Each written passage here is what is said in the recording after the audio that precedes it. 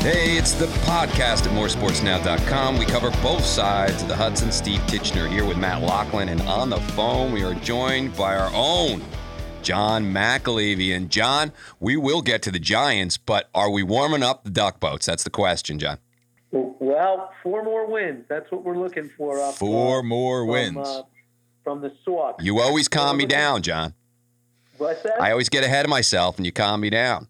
I know. I'm trying to temper my feelings a little bit. I tell you, on a personal note, the two teams squaring off in the Fall Classic were my dad's two favorite teams. Growing up in Newark, he was a Brooklyn Dodgers fan, and then when they left town, he still kept track of them and was always a Dodger fan. I know he took myself and the family down to Vero Beach when we were kids and check out Dodger Town, but. It should be, this is a media match made in heaven. You have Boston and L.A., the two big markets, and probably the two best teams in baseball in both leagues. And game one, you've got two of the best pitchers probably of the last decade, I would say. And Kershaw is going into the Hall of Fame on a skateboard, and Chris Sale has been great. Still looking for his first big postseason moment. Maybe we'll see it Tuesday night. No, possible. Look, you've had two historic franchises playing. This is beautiful. This is a perfect matchup. I don't know what the ratings will be. Numbers are down across the board when it comes to TV viewing, but I think baseball has gotten and the network has exactly what it wants. Two big markets, Boston not nearly as big, but two terrific teams with long histories. And as long as their histories are, and in some ways intertwined, they've really never played each other all that much. So that adds a little bit of intrigue to it. I think it's going to be a terrific series. I would see it going 7 games. I'm not sure which way I'm leaning at this point. The Red Sox lineup is probably a little better, but I wouldn't look past the Dodgers lineup. Boston's pitching in the postseason. If David Price can pitch the way he did his last outing, gives me some hope there. But the Dodgers certainly, I think, on paper probably have the better rotation. But like you said, what's Clayton Kershaw going to do? He's never been a playoff pitcher. It's going to be a fascinating series. Well, isn't it interesting, the matchup this evening, Sale and Kershaw, and none of them world beaters in the playoffs. Yeah. Great regular season pitchers, but in the playoffs, it's a different story. Now, Kershaw's had several more cracks on it than Sale has, but look, it's been interesting to see who has butterflies and who doesn't. Kershaw has been better, but at the beginning of his career, he was awful in the playoffs. Yeah, he hasn't really had the success of someone with the resume that he has. When you just put him in the Google machine, as the kids like to say nowadays, and take a look at his numbers, they're almost like cartoonish in some ways. He's been so good in the regular season and oftentimes so bad in the playoffs. And sort of almost like the same thing with Chris Sale. He's been great in the regular season and has been really bad in the postseason. So interesting to see game one. I'm also fired up to see if David Price, who came out of nowhere to pitch just a tremendous game 5 for Boston in Houston, and to see him finally have some success, maybe that's something that he can feed off of and gives Red Sox fans another game that they can hang their hat on. Well, we're talking about starting pitching, right? And that's old school. The bullpens are going to decide this in all likelihood, and Craig Kimbrell is a roller coaster ride personified. However, I guess they figured out that he was tipping his pitches, and surely that'll be corrected. Whether or not it's effective, I don't know, but apparently somebody told Alex Cora, by the way. Do you know who it was, Matt? Did No. you see the story? No. It was Eric Gagne. Oh, really? Okay. The old reliever, yeah. Eric Gagne, it was a great story. I read it the other day. He and Alex Cora were teammates with the Dodgers back in the day. Right. And both of them, Gagne being the closer, sat around for most of the games, and Cora was not a starting player. So they just started doing this where they would sit in the dugout together, and they developed this thing where they were trying to find if pitchers were tipping their pitches.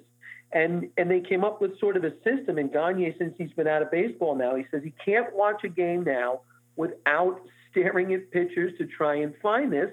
And he saw something that Kimbrel was doing, and he texted Cora and said, I don't know if you want me to tell you this or not, but this is what I'm seeing. They relayed it to Kimbrel. They never spoke on the phone. It was all done through text, and from game 4 to game 5, he did something different, and they weren't getting great swings on him. It's a great story. So a former Dodger, is helping a current Boston manager perhaps beat his team.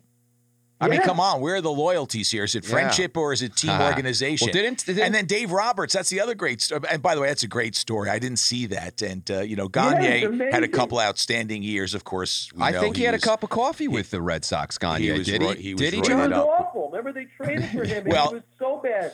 Unfortunately, he was juiced up. Right, he was one of the steroid guys. I think so. No, that's big guy, but he got caught up in all that for sure. Yeah, Gagne. But he had 50 saves one year, right? But then you got in the other dugout, you got the hero of 2004, right? Dave Roberts. Who's going to try to beat a team that ended a long jinx thanks to a stolen base. Yeah, and he still gets an ovation when he comes to the Boston. I'd imagine he'll get another one when he comes. There were some sports writers up in Boston that say, you know what would be the greatest thing? Each and every year they bring out, great Red Sox and great team, whoever's in the World Series, to throw out the first pitch. Someone said they should let Dave Roberts throw out the first pitch at Fenway. There's a guy that will never have to buy a drink in the Commonwealth of Massachusetts for the rest of his life. He's a folk hero. And Steve, without that stolen base that everybody in the world knew he was going to have to try and get, we wouldn't probably be talking. There would be no 2004. And not enough. 2007. Not enough said. Huge stolen base, but not enough said about Bill Miller's single up the middle off of an amazing closer. In Rivera. Absolutely, but that single means nothing if Roberts is still on first base or if he's thrown out. True. It just seems so he's come back to that stolen base when that single was just as important, But no. Especially when everybody and their mother knew that he had to get there. He had to go. That was the only reason they brought him in at the end of the year was to steal bases, and he had to get there. And boy, was it close. Oh, it was. Now, and here's the other thing. We're talking about these two great franchises, two of the 3 oldest ballparks in baseball, right? Yep. And 2 different settings, but iconic in their own ways. The Green Monster in Fenway, and then you look out at the not Santa Monica mountains, but the mountains that look beyond Chavez Ravine. It's unbelievable. And you've been, by the way, you've been to Dodger Stadium. I've never been there. Here, it's awesome. It's a beautiful ballpark. Really, it really is, and it's well maintained. It's helped by the great weather. That helps keep everything a little fresher. The interesting thing about it is that you enter on the level you're sitting.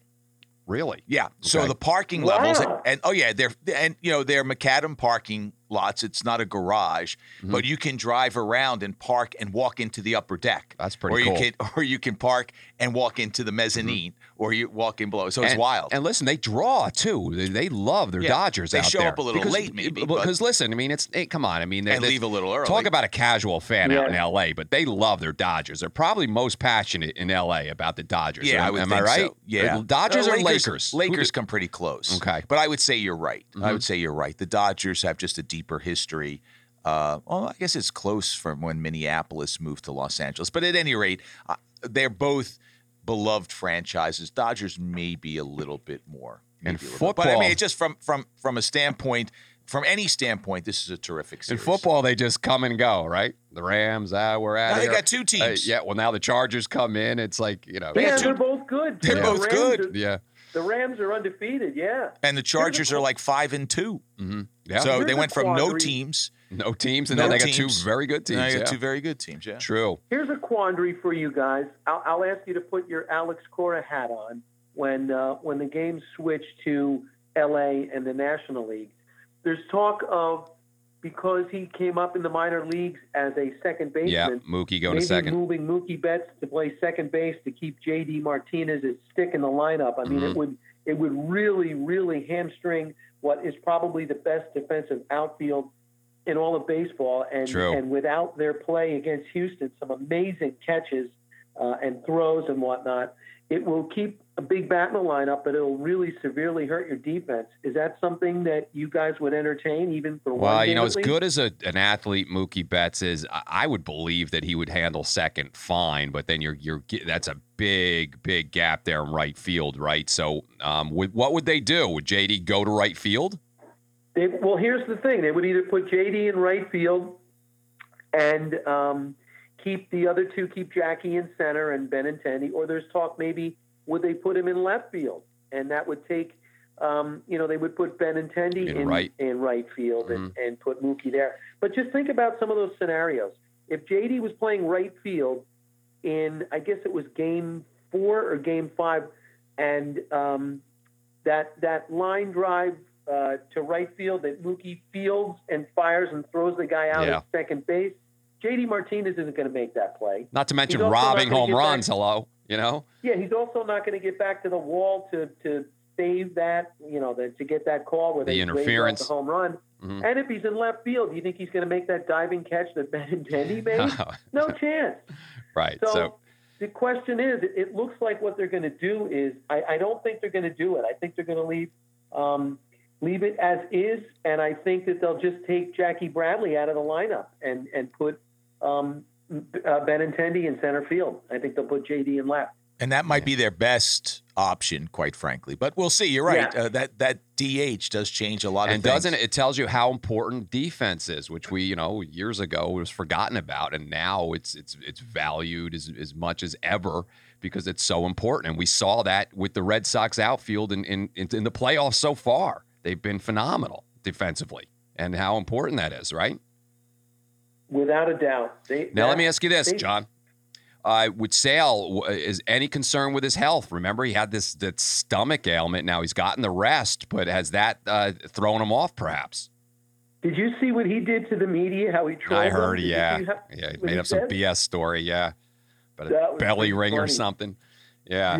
I'd be more worried about his shoulder, right, which he had some issues with toward the end of the season. I think the stomach virus comes and goes, but I would be a little concerned about the shoulder. But absolutely, that's been the thing. They tried to shave his innings down this year. They got him out of some games when he was cruising along to try and cut back on some of the innings and save some bullets. But listen, he likes to think of himself as one of the best in the game. He's going up against probably the best in the game. You want to go mano a mano with the best. It's time for him to show up. I mean, he's got to go 6 or 7 innings and 2 or 3 runs tops. He's got to answer the bell. I mean, now is the time. This is what they brought him here for. And, you're in the Fall Classic. Everybody's watching you. You're one of only 2 teams left. Let's go. It's time to get going. That's it. Predictions, I say Sox in 6 coming back to Fenway, winning the first one back in Fenway for the championship. What do you say, Johnny? You know something? I think I'm right there with Mr. Laughlin. I think this is going to go 7. Ooh, I just think it's got all. I hope it goes 7.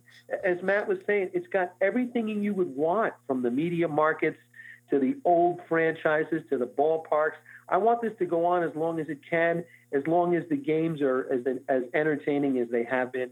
So I'll say 7 games, and of course I can't pick against my team, so I'll say the Red Sox in 7. Everybody makes a connection between the Mets and the Dodgers. The Dodgers go out to Los Angeles. The Giants leave New York and go to San Francisco. New York City doesn't have a National League team. Here come the Mets, and for some reason more associated with the Dodgers than with the Giants. So the Mets and the Dodgers have a connection. I'm a National League guy. I'm a Mets fan, so I have to say the Dodgers. And let's make it exciting. Let's say they steal the thunder in 7. Let's say they go into the belly of the beast, tied at 3.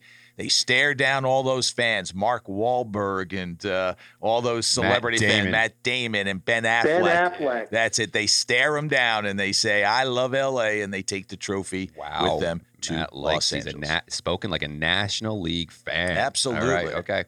Okay. And Justin Turner with that red beard is going to seal it, right? Yeah, exactly. And how about Kimbrel with his red beard, big red beard, striking out Turner with his red beard to end it all on Game 6? Yes. We'll see. Yes. We'll see. One thing. Yeah, go on. One thing that could throw a little monkey wrench into it, I'm seeing that the weather is not supposed to be very good in Boston.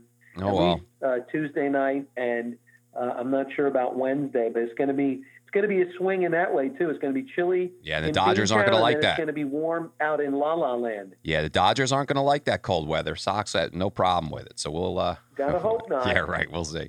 We'll see. Hey, let's switch to the Giants. And well, rough game last night. Easy to pile on Eli here. I know a lot of fans are doing it, but it was a rough go last night. Johnny, what were your feelings? Oh my gosh, can't we still talk about the baseball? It's got some hope to it. Yeah.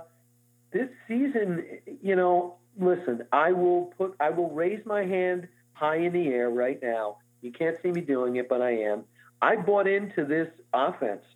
I thought with all of these weapons that, if there was any tread left on the tire, that the Giants were going to light up scoreboards all around the NFL. I thought they'd give up 1,000 points, but I really and truly thought that their games, win or lose, would be fun because they'd be having to add new light bulbs into the scoreboards to light up all the points. But I mean, they are so anemic offensively. It starts up front. But listen, I can't be an apologist for Eli anymore. He is done. Pat Leonard said this, wrote an article about it, and confronted Eli with it. He spoke with us about the other day. He's done. The party's over, and they have to get into a full, moving ahead with the situation because he has guys that are open and he completely misses them. How about him on fourth down, at the goal line at the end of the game, trying to quarterback sneak? I mean, it was so anemic. He was like 100-year-old man. He didn't even move. And it makes no sense. It makes no sense. So I blame the play calling on that. But was it all Eli? I think it was all Eli. Or I don't think it came from the sideline. Well, that was what the announcer suggested, that he kind of did his own thing. Well, who knows? That was a mistake. But you know what I found interesting is last night watching the game, I saw more Twitter action against Eli than I've seen in a long time from a lot of media people. It was almost like piling on, which I thought was unfortunate. Look, their offensive line stinks. John, I agree with you. I agree with what Pat said. Eli's time has come and gone. A great Giant, a Giant Hall of Famer, maybe even an NFL Hall of Famer or football Hall of Famer. But his time is up. It's clear. The party's over. Well, and part of that is him, and part of that is the disaster around him. Look, they cannot protect him.